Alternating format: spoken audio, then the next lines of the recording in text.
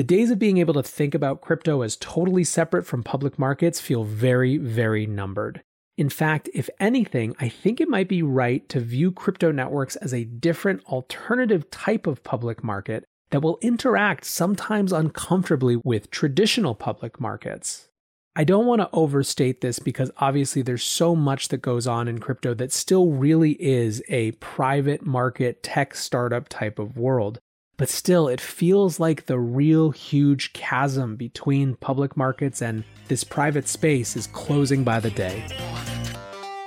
Welcome back to The Breakdown with me, NLW.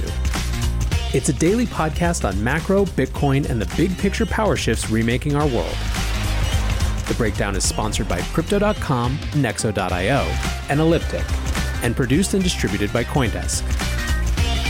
What's going on, guys? It is Thursday, October 15th, and today we are talking about where Bitcoin and crypto meet the public markets. First, however, let's do the brief. First up on the brief, it is Thursday, which means we have new jobless claims, and they were on the rise this week. They were the highest since August. Initial claims rose to 898,000, which, like I said, was the highest since late August, and this is obviously holding above the pre-pandemic high of 695,000. We had seen a steady decline from the peak of about 7 million claims in March until about a month and a half ago, 2 months ago, and now it's just been sideways. That said, continuing claims are down from around 11 million to 10 million, and that's good news, right? Well, yes and no. The yes is that it's obviously in the right direction. The no is that some portion of those represent people who have simply exhausted the maximum duration of benefits payments through state programs. Some of those folks are now collecting through a federal program that's providing an extra 13 weeks. The number on that federal program grew from 2 million to 2.8 million in the last week of September. So the question, of course, is what's happening now? And the reality is that this is reflective of companies readjusting headcounts to account for changes in demand. In other words, while the first round of layoffs might have been really temporary, it's not unreasonable to view a lot of these new claims to be more fundamental long-term layoffs that deal with businesses changing their expectations for the future. Obviously, this puts a lot more pressure on Congress to figure something out when it comes to fiscal aid. Next up on the brief today, a quick follow-up on the idea of Bitcoin as the crypto or DeFi reserve asset. Last week, I had Chao Wang on, and one of the things that we discussed was Bitcoin's use as a reserve asset for DeFi via a tokenized wrapper. Two interesting follow-ups on that. First, Coinlist just recently minted the most wrapped Bitcoin in a single day ever. They minted 5,000 BTC worth approximately 57 million. It's a funny and random little note that the single day minting of wrapped Bitcoin has become something of a behind-the-scenes competition. Last month, Alameda and Three Arrows were both trying to one-up each other, but Coinlist basically doubles their previous record. According to Coinlist, this is all going into things like liquidity pools on Uniswap, and basically it reflects long-term Bitcoin holders who want to have their money working for them, but who don't want to give up the underlying. A second interesting piece on the wrapped Bitcoin front comes from the Polkadot ecosystem, where we're seeing tokenized Bitcoin coming to Polkadot in Q1 21. The Polka BTC project is being launched by the Interlay startup, which is funded by Web3, and it's trying to differentiate from either WBTC or TBTC by being without central authority right from the beginning. This one is particularly interesting, I think, because as these Ethereum killers try to position themselves, I think Bitcoin benefits hugely from a multi-chain world. If you zoom out and think that DeFi does become a thing that some number of people are doing, but they're doing it across Polkadot, across Cosmos, across Ethereum, in many ways, I think that it reinforces a separate asset, i.e. Bitcoin, as the reserve asset even more. Last up on the brief today, a launch that people have been waiting for since 2017. Filecoin is going to mainnet after years of waiting. Filecoin is the native token of IPFS, the Interplanetary File System, which is a protocol for peer-to-peer data storage, which has been in use for years.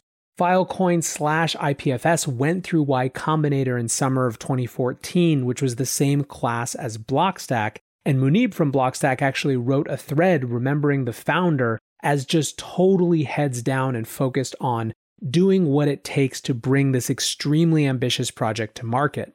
Still, Filecoin was probably best known in the community for a token sale that raised something like $200 million from accredited investors only. It was out of sync in some ways with the 2017 ICO boom because of the only accredited investors. But because of that, it was also out of sync with the larger community. There were lots of people who loved the project who weren't able to participate. A tweet from Eric Voorhees from Shapeshift and a response, I think, show the two sides of what I'm seeing about this launch on Twitter. So Eric tweets, "The biggest news of tomorrow, Filecoin launches. Yeah, it's got a boring name, but this is easily one of the most professionally built, carefully executed, and valuable projects that has emerged from the ICO era." Eric Wall responded, "Is there any reason to not view Filecoin as a depressing utility coin remnant of the ICO era that still assumes that it was ever a good idea that goods and services are paid in separate currencies for each, and that it won't cause unnecessary friction dragging the project down?" Basically, Voorhees is saying this is one of the best things to come out of this era, where Eric Wall is saying effectively that the fundamental premise of the era that you had utility tokens on top of decentralized protocols was flawed, and this is just a reminder of that. Now, of course, I'm talking nothing about price here because I really don't talk about price except in terms of how Bitcoin fits with macro conditions. But at current price, the fully diluted valuation, according to CoinGecko of Filecoin, would be $371.8 billion, which for those keeping track at home is about $7 billion more than the total crypto market cap. So make of that what you will. This episode is brought to you by Crypto.com, the crypto super app that lets you buy, earn, and spend crypto all in one place and earn up to 8.5% per year on your Bitcoin. Download the Crypto.com app now to see the interest rates you could be earning on BTC and more than 20 other coins. Once in the app, you can apply for the Crypto.com Metal Card, which pays you up to 8% cash back instantly on all purchases. Reserve yours in the Crypto.com app today. In this crisis, many investors aim to keep and grow their digital assets. Others seek to maximize the yield on their cash. Nexo allows you to achieve exactly these two goals. The company offers instant crypto credit lines against all major cryptocurrencies, with interest rates starting from only 5.9% APR. Nexo also lets you earn up to 10% annually on your fiat and digital assets. What's more, interest is paid out daily, and you can add or withdraw funds at any time. Get started at nexo.io. Introducing Elliptic, the preferred crypto compliance partner for businesses who want to grow with confidence. The busiest compliance teams rely on Elliptic's rigorous blockchain monitoring solutions to scale up and save money. Protect your customers. Manage your risk. Scale your business. Visit elliptic.co/Coindesk to talk to a crypto compliance expert today. That's elliptic.co/Coindesk.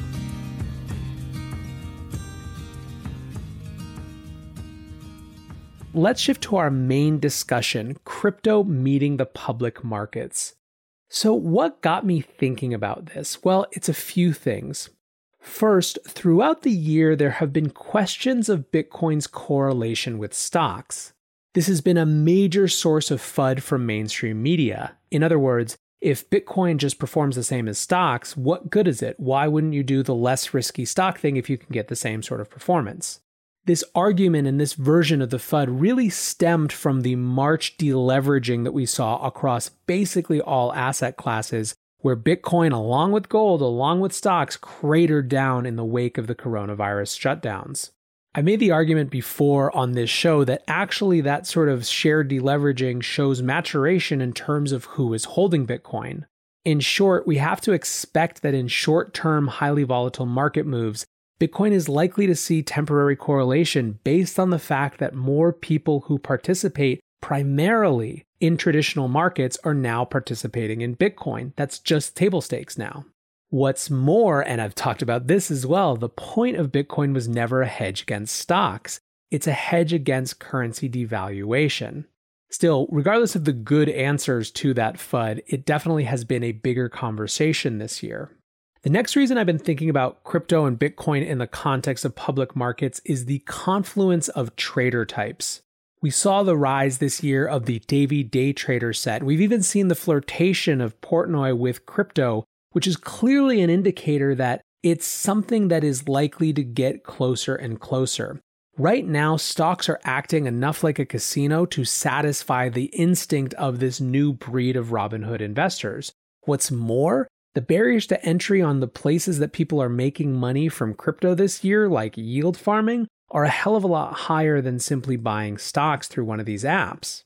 However, it feels to me like there is an inevitable convergence. I just don't believe that millennials are going to see somehow crypto and traditional financial assets as two totally separate things for two totally different types of people. They will understand on some level the differences, but I don't think that when they think about portfolio construction or just investing, they're really going to separate them out. They're going to be adherent only to where there is financial opportunity, especially as the apps through which people buy these assets converge and offer interfaces that make it easy to flow from crypto to traditional markets and back again. There's also an institutional side to this trader convergence. I just made that point about correlation when it comes to the deleveraging, suggesting so, but also we learned yesterday that Grayscale is having its best year ever. It had its best quarter ever, and its year overall, $2.4 billion in investment, is more than double what it saw between 2013 and 2019 combined. We also learned more about the New York Digital Investments Groups, which has $1 billion of Bitcoin and other crypto assets under custody. It's very clear that it's both retail traders but also institutional traders who are getting more interested in this asset class. Then we have actual crypto companies coming to the public markets. The INX exchange is in the midst of an on-chain IPO. CoinDesk reported, in fact, that 300 investors have contributed with more weighting. The Ethereum blockchain also shows that more than 650 transactions where investors have been whitelisted or registered have been completed. The idea of this INX offering is to make the traditionally opaque IPO process transparent. That said, because INX is self-offering and national exchanges can't list digital securities, it's actually only available in 15 states as well as some countries abroad. But then there are the SPACs, the special purpose acquisition companies. I did a primer show on this a couple of months ago. Go back and check it out if you haven't heard it. Basically, these are an alternative way to bring companies to the public markets that circumvents the IPO process. Effectively, a blank check company is listed on a market that then goes out and merges with some company by virtue of the merger, bringing that company public. We saw Ribbit Capital file in August for a $350 million SPAC with an intention to list on the New York Stock Exchange. Ribbit is focused on fintech with this SPAC, but we're not sure yet if it's crypto. However, Ribbit is an investor in Coinbase, Chainalysis, Robinhood, and was a founding member of the Libra Association, so it doesn't seem unreasonable to think that it might be. Now, there actually is now a SPAC that has gone live with a crypto merger. Diginex, which is the Hong Kong company behind the Equus exchange, went live via merger with the 8i SPAC, making it the first crypto exchange on NASDAQ. We've also seen Coinbase come up frequently as a rumored SPAC candidate. And the reason or the thinking behind that is many people think it'll be hard to get bankers excited about the type of valuation they got during their last round in 2018, which was based on extremely high numbers from the 2017-2018 boom. A SPAC may be a way to get the company public without having some massive reduction in valuation from where they were privately. What's more, adding fuel to that Coinbase rumor fire is that SPACs are a trend on the rise, with one of the biggest champions being Chamath Palihapitiya, who has intimate knowledge of this space, Bitcoin specifically, but obviously these companies as well. Yet another reason that I'm thinking about the confluence of crypto and public markets is the rise of this Bitcoin treasury trend. This was the whole focus of our discussion yesterday, and although MicroStrategy and Square are the big ones that have had a lot of attention on them, BitcoinTreasuries.org shows that there's $6.8 billion worth of Bitcoin on public company balance sheets right now. I think this is unlikely to slow down as a trend, and it sort of opens up an entirely new category of demand that by definition has some serious scale. So summing up, what you're seeing is a growing overlap in the buying classes of people who are purchasing traditional equities as well as Bitcoin and other cryptos, both on the retail side, who are drivers of new types of trends via Davey Day Trader and Robinhood, as well as from institutional money. You're also seeing Bitcoin getting comfortable as something different than a stock, as something in fact that does its key purpose as a reserve asset. And finally, you're seeing a new mechanism for crypto industry companies to actually come to market via SPACs. Just thinking about SPACs, it really feels to me like once it happens with one big company, it really will open the floodgates. And there's even one more dimension to this convergence story, which is a geopolitical one. News from Reuters suggests that the Ant Group is potentially going to be blacklisted, or at least the White House is considering a blacklist of Ant Group, which is a blockchain-friendly fintech arm of Alibaba. Ant is ready to go public with a record, or potentially a record, $35 billion offering, and has been working on blockchain operations as well as their own cryptocurrency as part of the Blockchain Services Network initiative in China. The Trump administration seems to be warning people off of this IPO by leaking this news, or at least letting this news out. So basically, the TLDR for me is this. The days of being able to think about crypto as totally separate from public markets feel very, very numbered. In fact, if anything, I think it might be right to view crypto networks as a different alternative type of public market that will interact sometimes uncomfortably with traditional public markets. I don't want to overstate this because obviously there's so much that goes on in crypto that still really is a private market tech startup type of world. But still, it feels like the real huge chasm between public markets and this private space is closing by the day. Anyways, guys, let me know what you think. Is Bitcoin and crypto ready for public market prime time? Is it still time to be behind the scenes? Hit me up on Twitter @NLW, and until tomorrow, be safe and take care of each other. Peace.